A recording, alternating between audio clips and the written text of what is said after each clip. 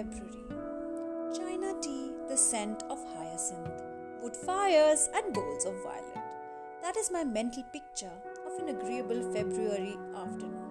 Written by Constance Spry. February arrives cold, wet, and grey.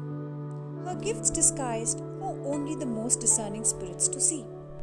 Gentle is our path. Gratitude is the thread we weave into the fabric of our daily lives this month. Giving thanks for our simply abundant lives and asking for the gift of one more thing. Grateful hearts.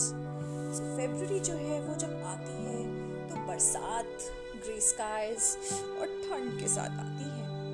और जो इसके gifts हैं, जो February की अच्छाइयाँ हैं, वो सिर्फ वही देख सकता है जो इन सब चीज़ों से आगे देखता है।